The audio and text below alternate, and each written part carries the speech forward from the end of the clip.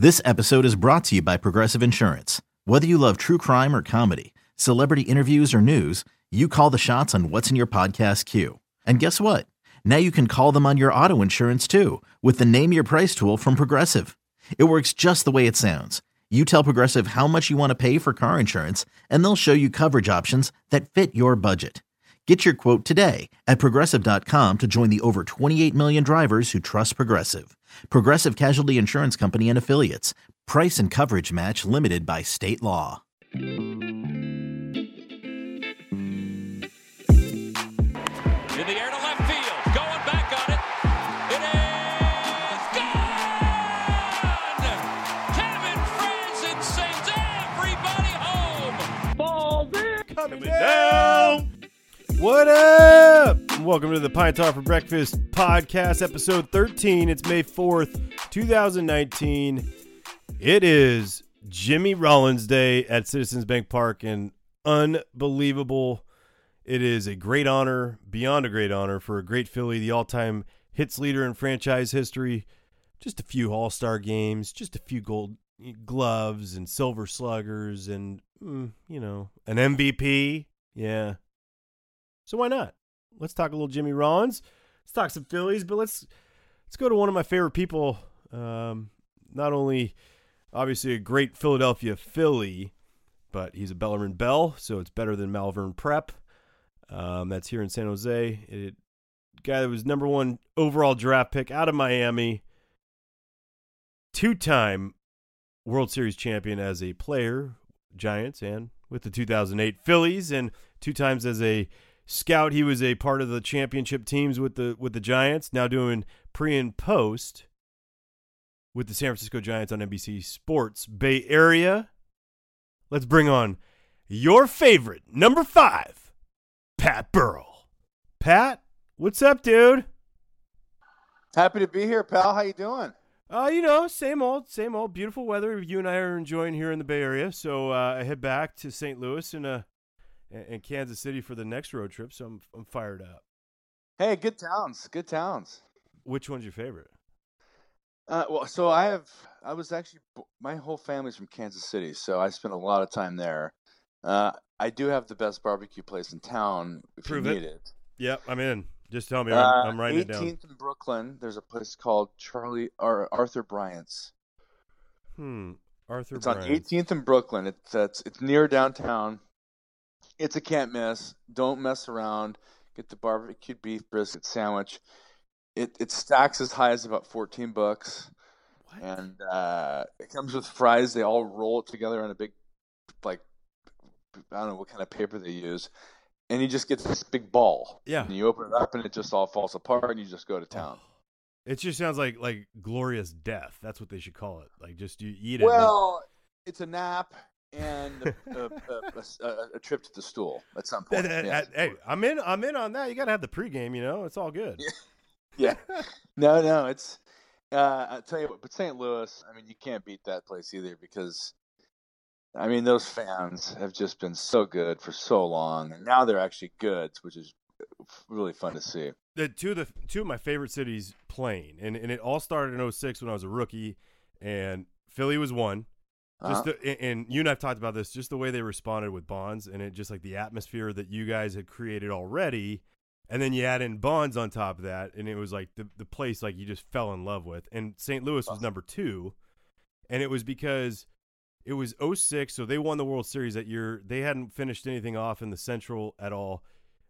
In September, we were there. Moises Alou, bases loaded, bottom of the 8th inning. He lays out in the left field line and just ends the rally, ends their hopes of winning that game. And from the foul pole to the third base dugout was a standing O by all those fans. I was like, what the hell is this? Like the most insane fan base I've ever seen. Well, it's just respect. And, we're just, I think we're seeing less and less of that across the big leagues. But, man, to go to a place like that where they actually give you a standing O for a good play is really cool. It is. And it's like, okay, so how many fan bases really have that? And then you've played for a few of them, and, well, 2 of them at least. But they do it, and I think I got booed for making plays at points in Philly, but, dude, that happens. I was trying to tell someone the other day, I was like, in my time in Philly, I was rolling at one point. I made an unbelievable play in the first, got a standing O. I made an error to like lose the game in the 8th. Same game. I got booed so loud. It was like the most unbelievable high and low in one game. I'm like, what the hell is this? But it was like, I know. It's like it's Philly. Insane. It's insane. You know what's funny though? You go back. So I played I think 9 seasons there. And then they bring you back for, like alumni stuff and stuff like that. And they bring you out on the field and you're wondering, because you think in your head, like, gosh, I think it was at least 50-50 boos, over the years, 50 at least, maybe 60-40. And then you think and then you go on the field and the place erupts. They love you. Yeah. It's almost like you sustained all the abuse and now we're going to reward you for it. What's incredible is like you think about your career. I mean, you're the number 1 overall pick in '98. Sure. And, there's that expectation that's already on that. Well, you get there in 2000 and you guys suck, right? I mean, you guys finished last in the division. Well, that's the last time that you're going to be in the bottom half of the division in your time in Philly. I think we lost 96 games, to be honest. Yeah. And it was the end of the Francona run, which is a shame because he was phenomenal, but we just really didn't have a good team. And it's really one of the things I really want to touch on throughout this deal is, sometimes you have great coaches, and if the players don't perform, the coaches get fired or, they have to move on. And it's not always because their fault. I mean, look what's happening in San Francisco with Bochy. I mean, he's going to be moving on from here. And certainly, I mean, it's not his problem, but that's the way the game is. Yeah. And for you, I mean, look at the managers you've played for. I mean, Francona, Boa, and then you play for, hey, Pat, what's up? Hey, Charlie Manuel here. Hey, and then you go, Then you go play for Madden, and then you play for Boch. I mean, you're looking at insane managers, but you have insanely different personalities, right? Insanely different. Like it's not like, oh yeah, they were different. No, it's insanely the difference in guy and like personality. Oh, between Joe Madden and Larry Boa? Yeah. Are you kidding? Joe Madden and like you could even go Joe Madden and Boch. I mean, yeah, oh my god. But I mean, like one's philosophical, and then like Boch, who's philosophical from the gut. Like there's something about there's something that he just knows life, but it's not like your Zen master type. It is like he just knows people. It's just, oh my god, the big man's walking in the room. What's he gonna say? Yeah, no, it's tremendous. Like when you think of, I mean, Francona's your first manager that you have, and I got to be around him for a little bit when I was with the Sox for like I don't know a couple weeks, and he's awesome. Well, yeah, I got traded from the Giants. I was the reason why the Giants won it in 10. They traded me away week before spring training. The black cloud was lifted, and I didn't know it was your year. Yeah. Oh yeah. Oh, okay. Yeah. So, you're welcome. Did you get a ring? No. They, I think it was like cash. That's what they traded me for. But in the end, it ended up being like literally a dozen baseballs. Like not even, that's not even like the joke. Like, oh, I got to trade for, I think it was used too. It was crazy. Anywho. It was better than an outfield sign. No, that's true. Yeah. Or a player to be named later and you become that player too.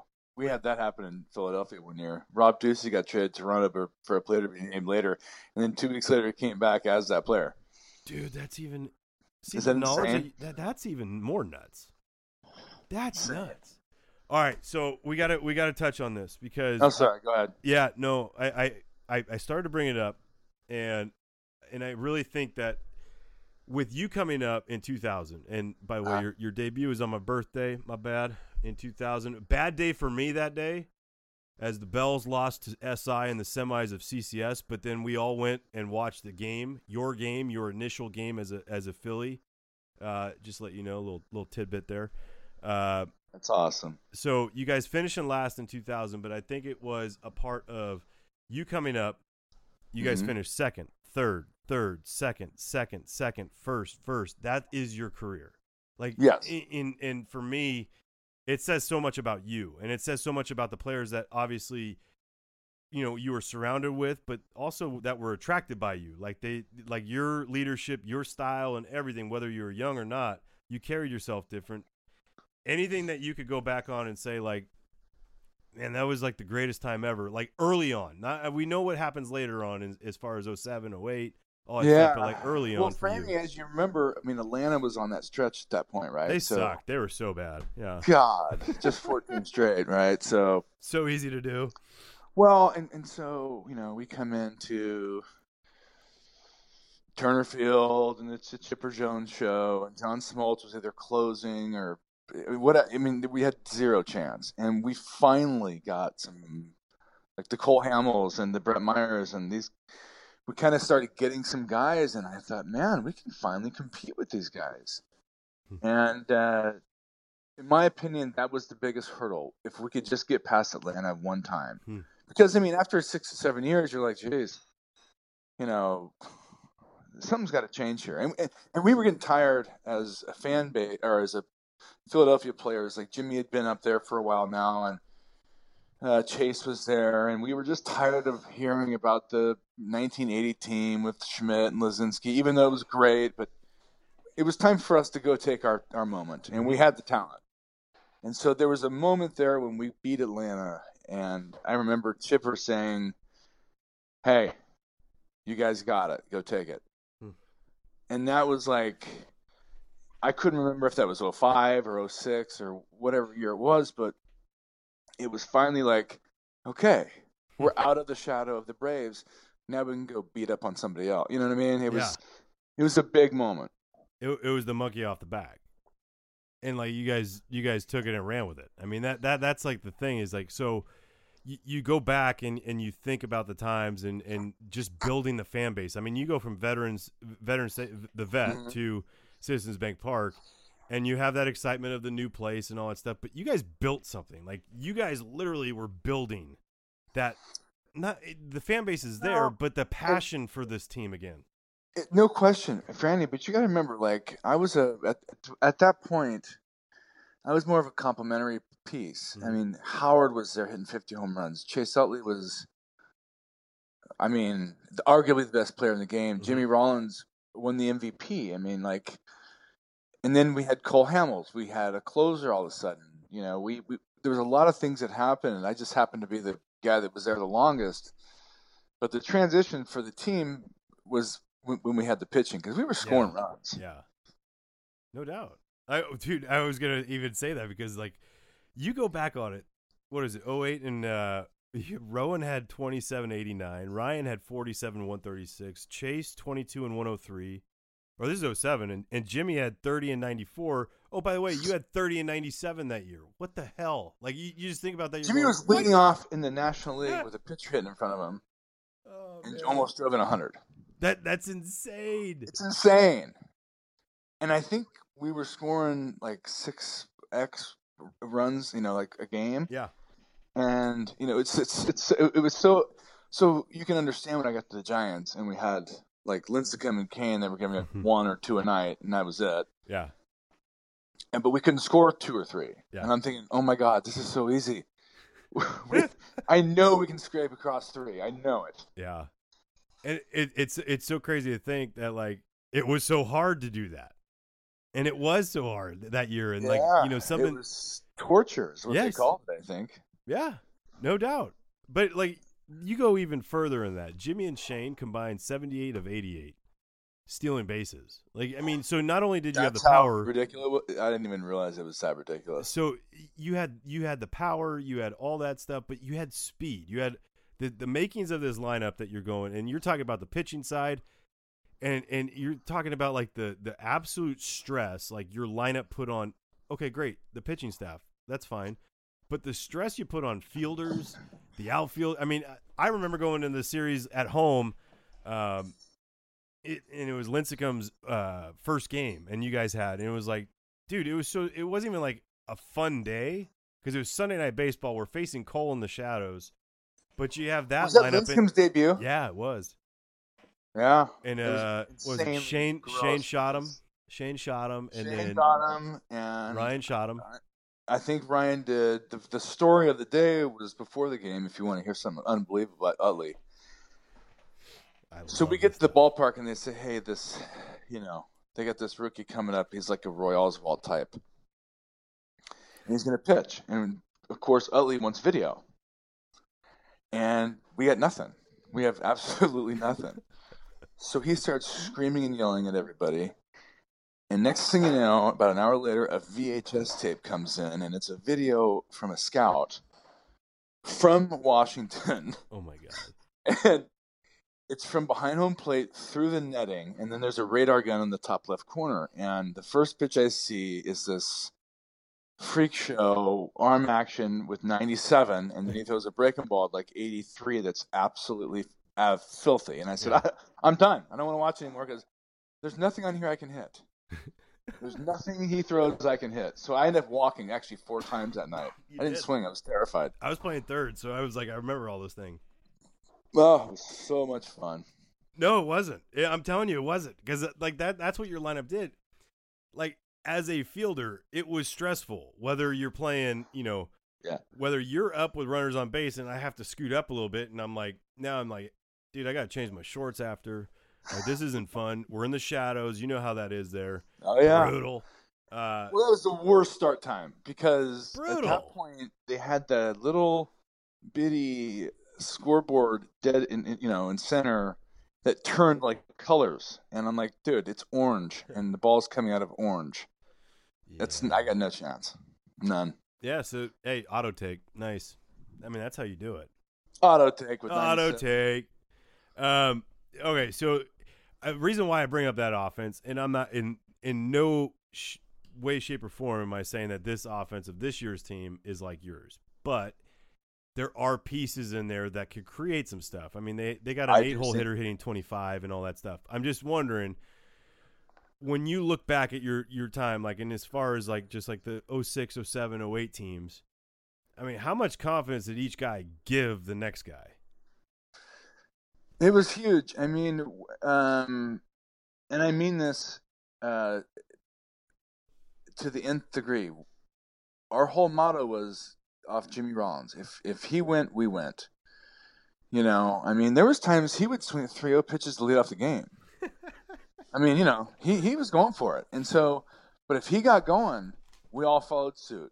If he didn't get on base, for some reason, it was kind of it stalled our lineup a little bit. But if he,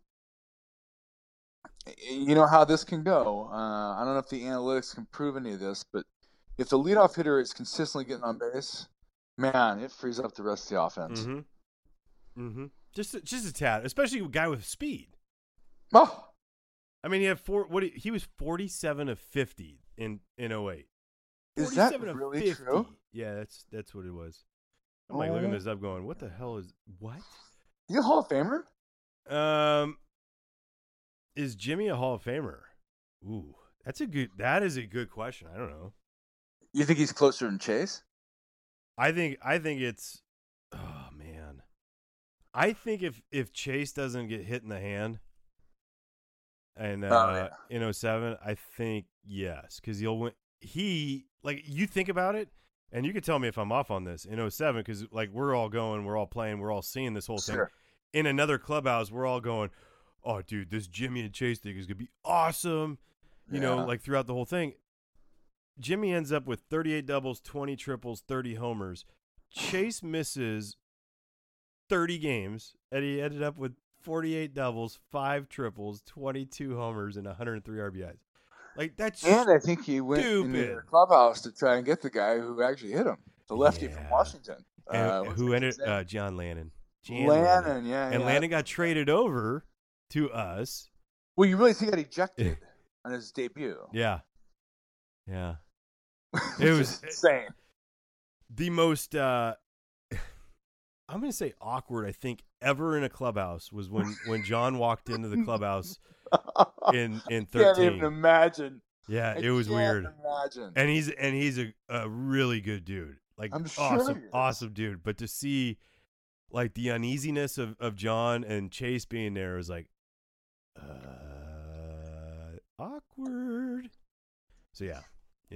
But yeah, I don't know, like, because Chase wins MVP that year. Like, you think of what Jimmy did was insane, but if Chase stays healthy, it's always the what if.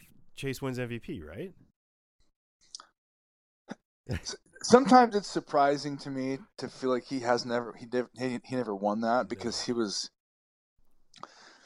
for a stretch of years, he was the best player in the National League. Now, the numbers might not justify that, but I mean, player, overall, players. Everything. Yeah, everything. I mean, the base running. I mean, come on. No doubt. Did I ever tell you about the time in Atlanta we were struggling, and we could not get a guy in from third with less than one out, or less than 2 outs, whatever. And it was like this big talk. We had this big meeting, and of course, when you have these meetings and you try harder and it doesn't help anything, right? So we're down in Atlanta. McCann's catching. I'm on deck, and whoever's on third, maybe Victorino or maybe Rollins, and Chase rolls the ball over to LaRoche at first, and LaRoche is going to come home. He's going to come home with it. Well, Chase runs into the field and jumps up to try to divert the throw, if you can imagine. And the throw goes off the backstop. We score the run. The umpire doesn't call anything. I go to home plate, and I look at McCann. I go, did that actually happen? He goes, yeah, that actually happened. He tried to get hit with the ball to get the run in. He was going to, like, he wasn't even ducking either, probably. He was probably just going. No, he was jumping up in the air. Oh, my God. It was insane. Okay, so we talk about, not we, just, I think baseball players in general, well, that guy's the ultimate baseball player. He's the ultimate grinder, gamer, all this stuff. It's like, well, no, everything was wrapped around with Chase. And it epitomized who he was, because, like, when someone says the ultimate preparer, I think two guys. I think Roy Halladay and I think Chase. And it happens to be that they're in the same, clubhouse for a couple of years, and that to me is nuts. It also happens to be that I think, God bless him, but I think both would say that they're each their favorite teammate of all time. Yeah. You know what I mean? Yeah. Like, it goes hand in hand. But both of those guys were always, I've had this conversation with you plenty, like, they're always looking for the slightest advantage to win. And not in like, oh, I got to cheat to do this. No. They're going to study their butts off. And if they could pick up something that's going to help them win that day, they will do it. They will find it, because they're going to prep themselves to do that. And that was Chase. And that's like look, I never even met him until, a few years into the league, but playing against him, like, dude, this guy is the greatest. Like, I would sit there in awe. I know this. You knew you had to get out of the way at second base when he was coming. I know that. Yeah. No.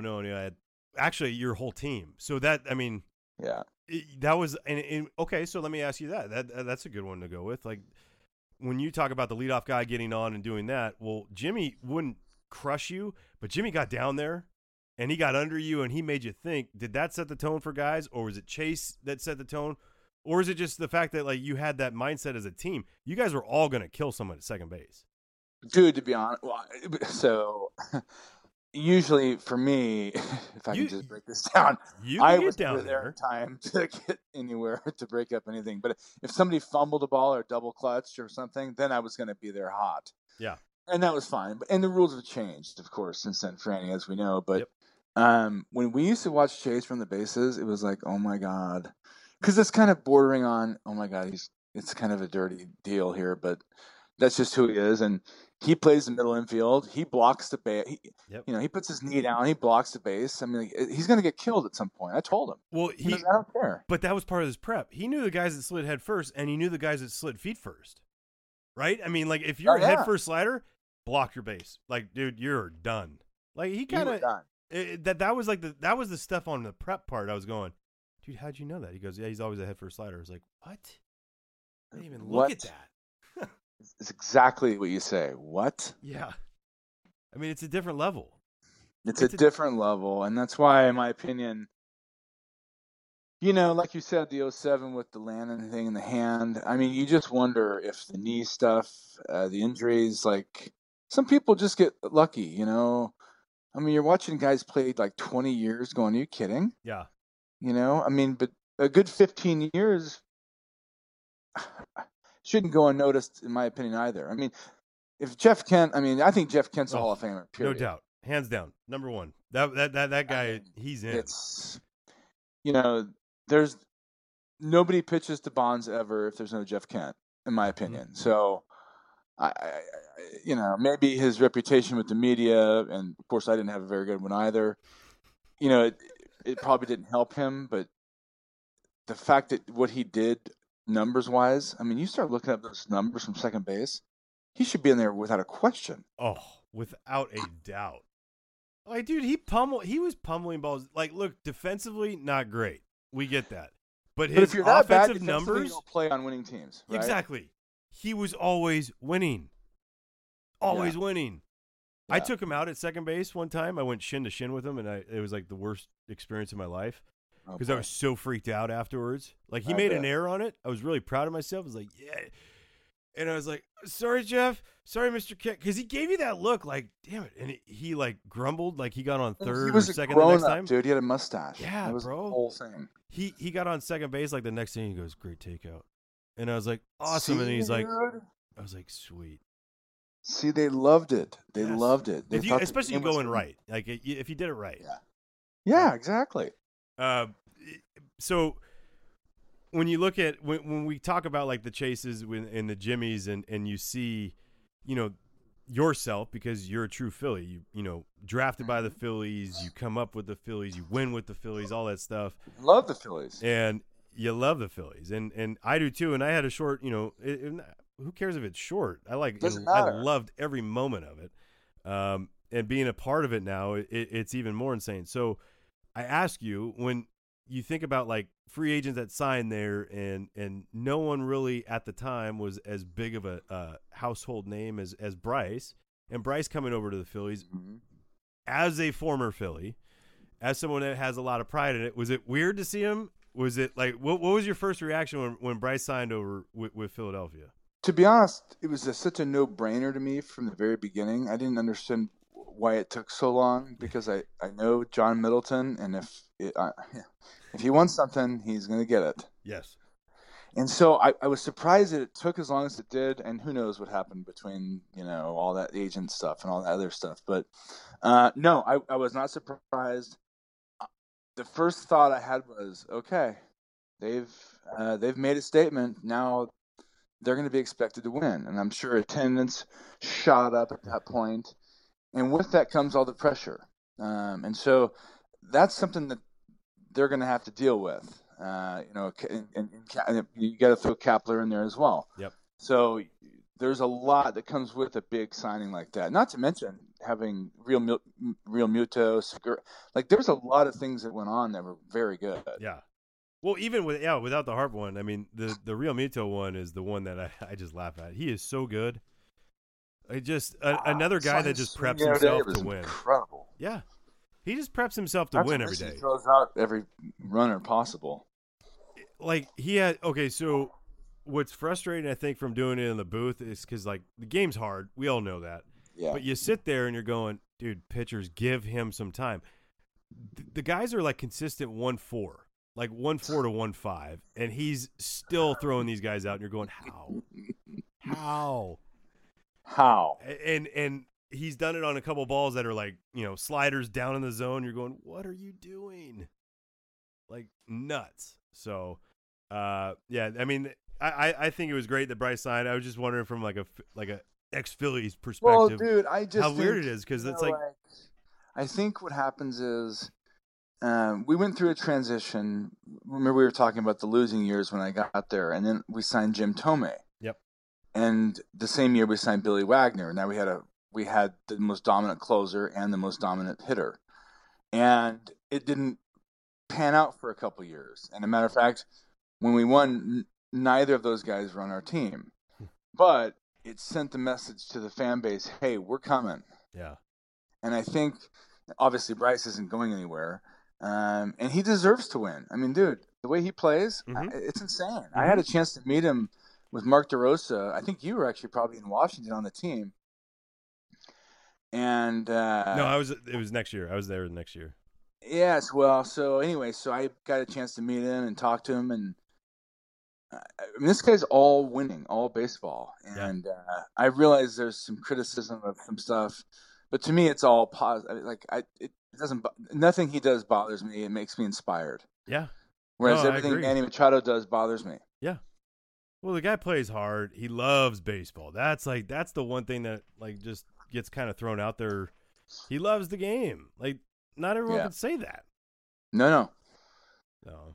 And all he does is bring the level of intensity up for your teammates because you're not going to dog it when you see this guy play. Yeah. It's like Chase, right? Yep. I'm sure Bryce is a little more vocal about things. But when you're on a team with a guy like that or Chase Utley, you know you better do your part. Absolutely. Like that's a great way to put it, because then you look at the clubhouse and, dude, your clubhouse in 08, and Yeah.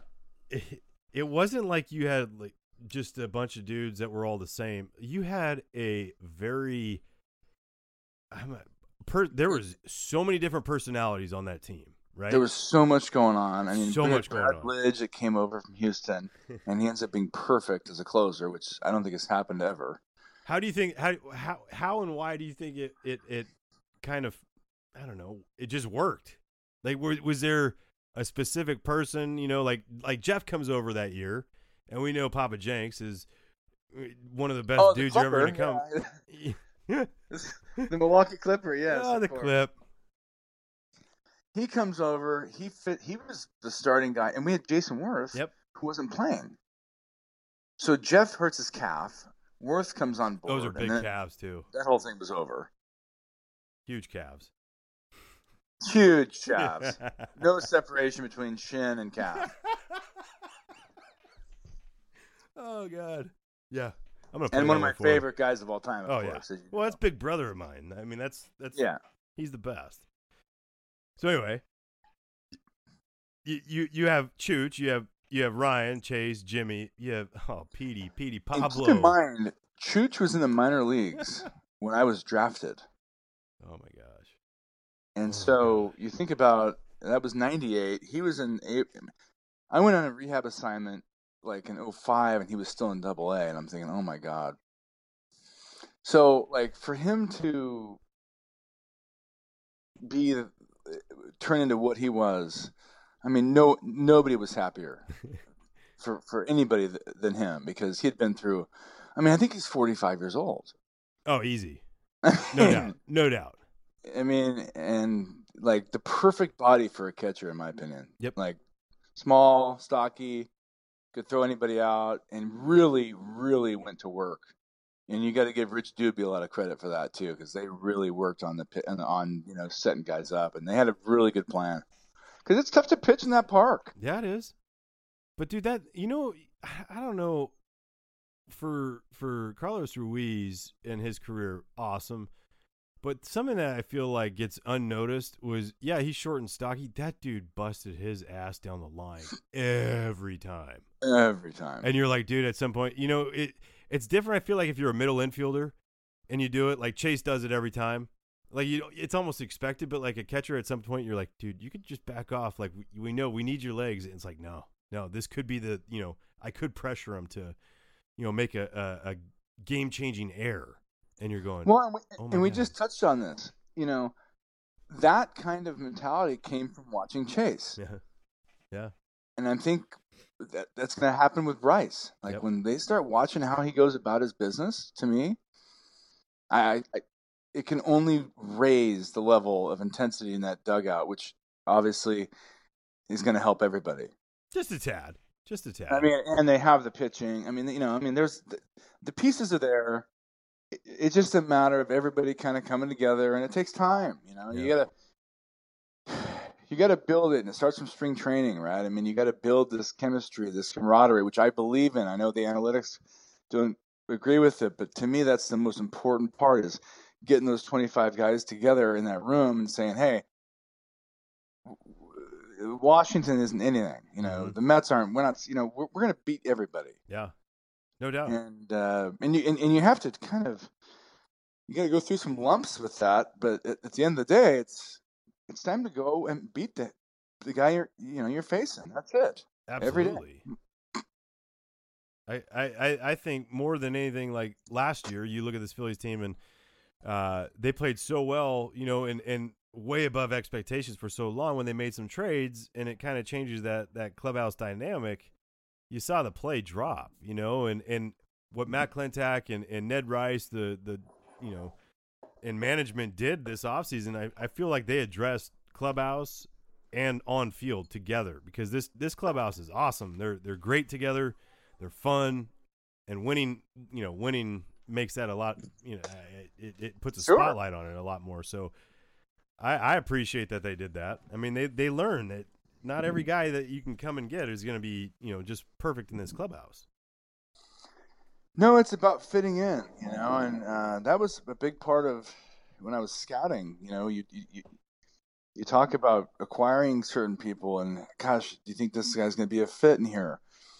And certain guys aren't, and I think a lot of that part of the game's gone away, and I think the analytics have kind of taken over to the point where, hey, we just fit this guy in here, fit this guy in here. Well, it doesn't always work that way, because everybody's worked in an environment where if you're cohesive as a group, it's going to reflect it. If you're not, and in baseball, you're going to have a separated clubhouse, and we all know what that means. Then it's over. Oh yeah. Today, I mean, it's Jimmy Rollins' day, and he's retiring as a Philly. He's getting his day with, the fans and family over there.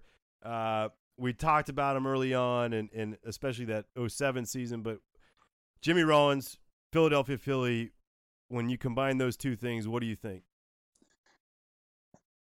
I think he was the catalyst for the World Championship team.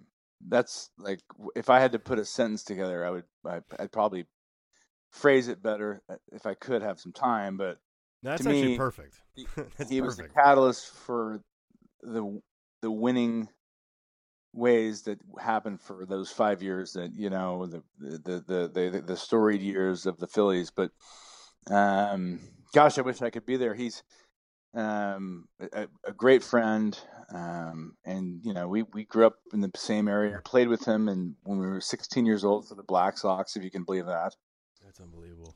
And love his family, and he was in the minor leagues 2 years before I was, right? So he was a high school pick in '96. And when I met up with him in A-ball, we were on the same path the entire time. So in 2000, he got called up in September, and his first hit was a triple. And you watched him run around those bags, dude. It was insane. And that's, that's kind of when we're like, we have a guy.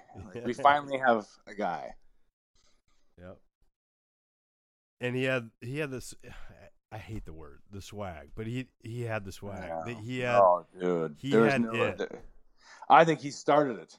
Yeah. Oh, it's a great, I mean, that's a really good call on that. But I mean, it's certain things that, teams need, that was needed. And I mean, I think of Jimmy early years, and he's got the rose going, out of the helmet. He's got the do-rag on. You're going, my God, who is this? And I knew him based off of, your Bay Area guy, your Bay Area legend. Like, we all knew Jimmy Rollins. We knew Pat Burrell. We knew all these guys were going, oh my God. Can you think about it? You, Jimmy, Chase, all from California, are a huge Jimmy part played of in the the Philly. NCS. What's it called, dude? We were in the CCS. What were they called? NCS, yeah. They had their final in Oakland Coliseum. Yeah. And he hit a homer and pimped it in high school. Hit a homer as a high school player in Oakland Coliseum and pimped it. And then he has the video and he showed it to us, and we were dying laughing, like, oh my God. That's so this Jimmy. Guy. It's so Jimmy. How does he go in the second round is my question, right? Like, how does he get that far? Ooh. I mean, honestly, until you said that, I always thought he was a first rounder. No. I always thought he was a first rounder, just based off of how he carried himself, how good he was. Because it's smooth too. So like you don't really see 10th rounders being smooth, like and that good. You think you see his style and you're like, he's a first rounder. He's the number one pick to me. I mean, he should have been over me without question if we were in the same draft. But so as a left fielder, you start understanding, like, you take for granted, like, I never got any ground balls. I never got any grounders. And so you go to other teams and play for other shortstops, and you're like, oh my God, I have to field these balls all the time. So like he never missed anything. Like he was just, and like you said, it was effortless. I mean, he was like Superman. He'd show up like 5 minutes before stretch, put on his uniform, come out, and just be ready to play. It was insane. I've never seen someone dress quicker. Honest to God, I've never seen it. It is unreal, this guy.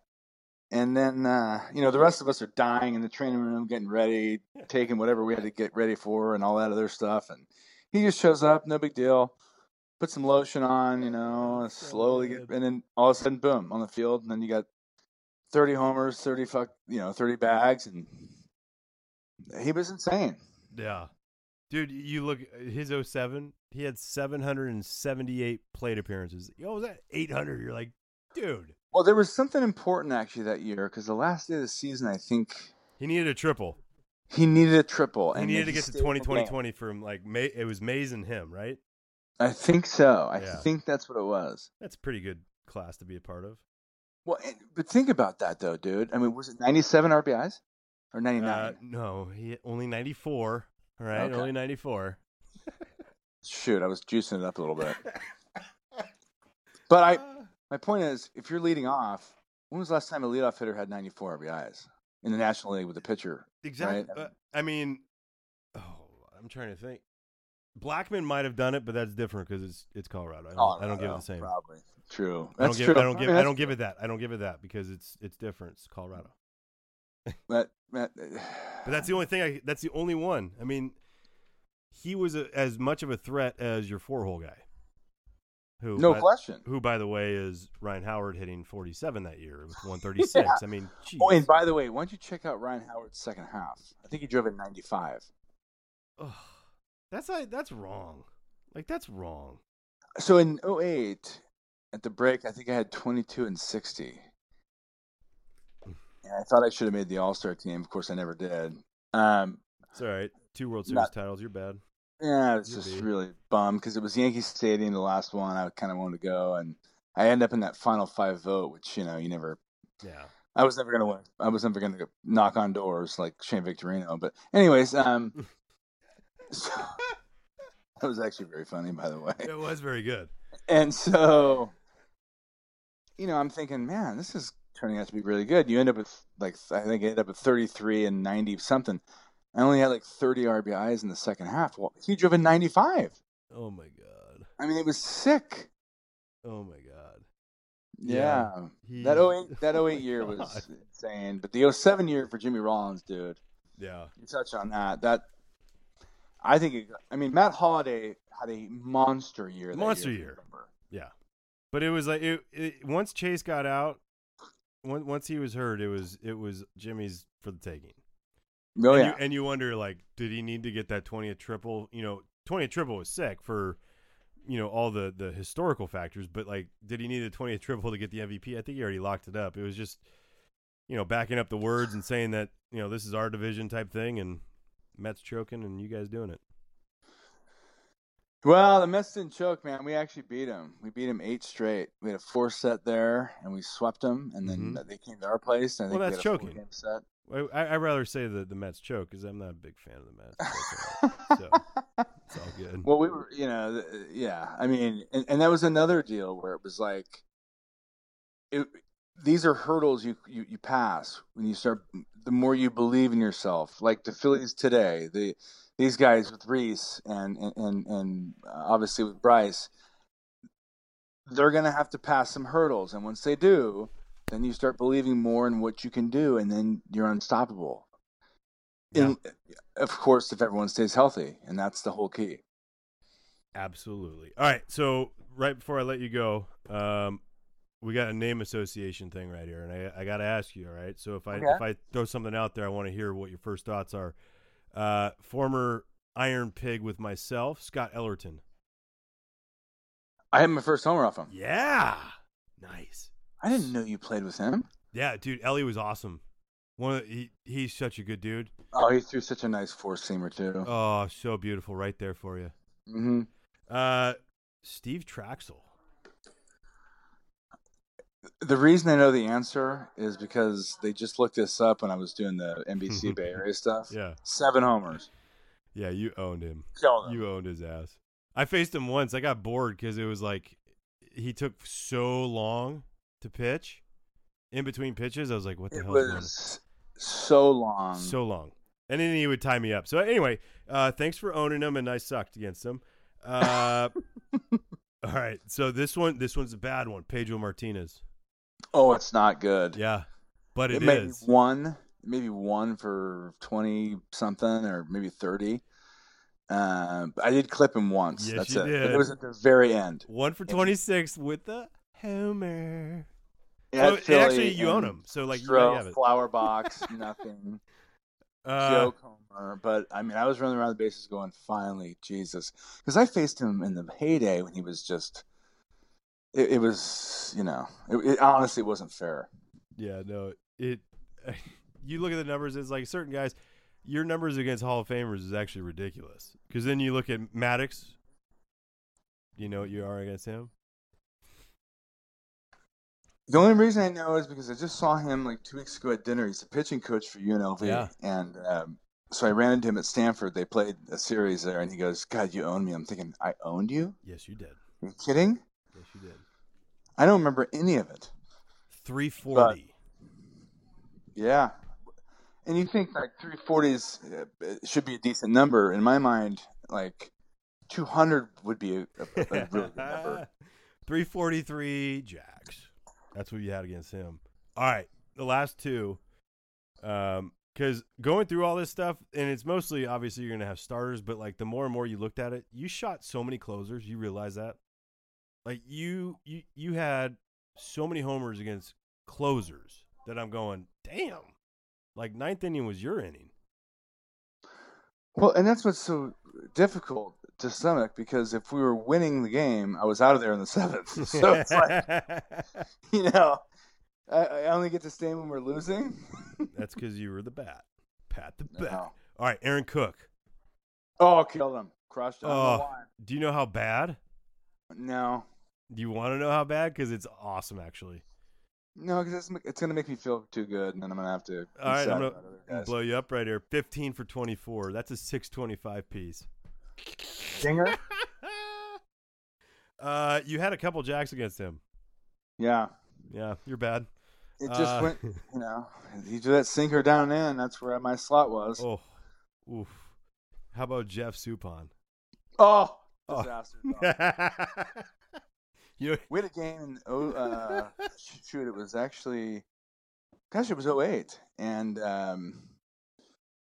he started the game. We had guys on second and third, and Ryan Howard was up, and obviously they want to walk him, right? Yeah. With 2 outs. So the pitching coach comes out, and I think the manager actually went out and said, hey, we're going to pitch around him to get to Burrell. And he goes, no, we're not doing it. No way. And they get into this little spat, and they end up walking Howard on 4 pitches. And so I end up hitting like a 3-run homer. Maybe there's only 2 guys on base at the time, but and he didn't want to pitch to me because he knew the numbers. Yeah. Like warm somebody up. Coach, no, the towel is being thrown by me. And I'm over there on deck going, oh, my God, please walk him, please.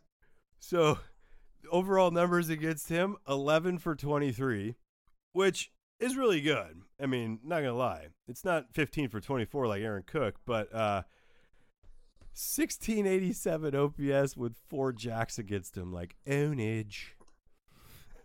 And then I had to play golf with him in the alumni in the event that winter. He's in my golf cart, and he was probably domed up too. Like, did you ask him, like, how are your mentals right now?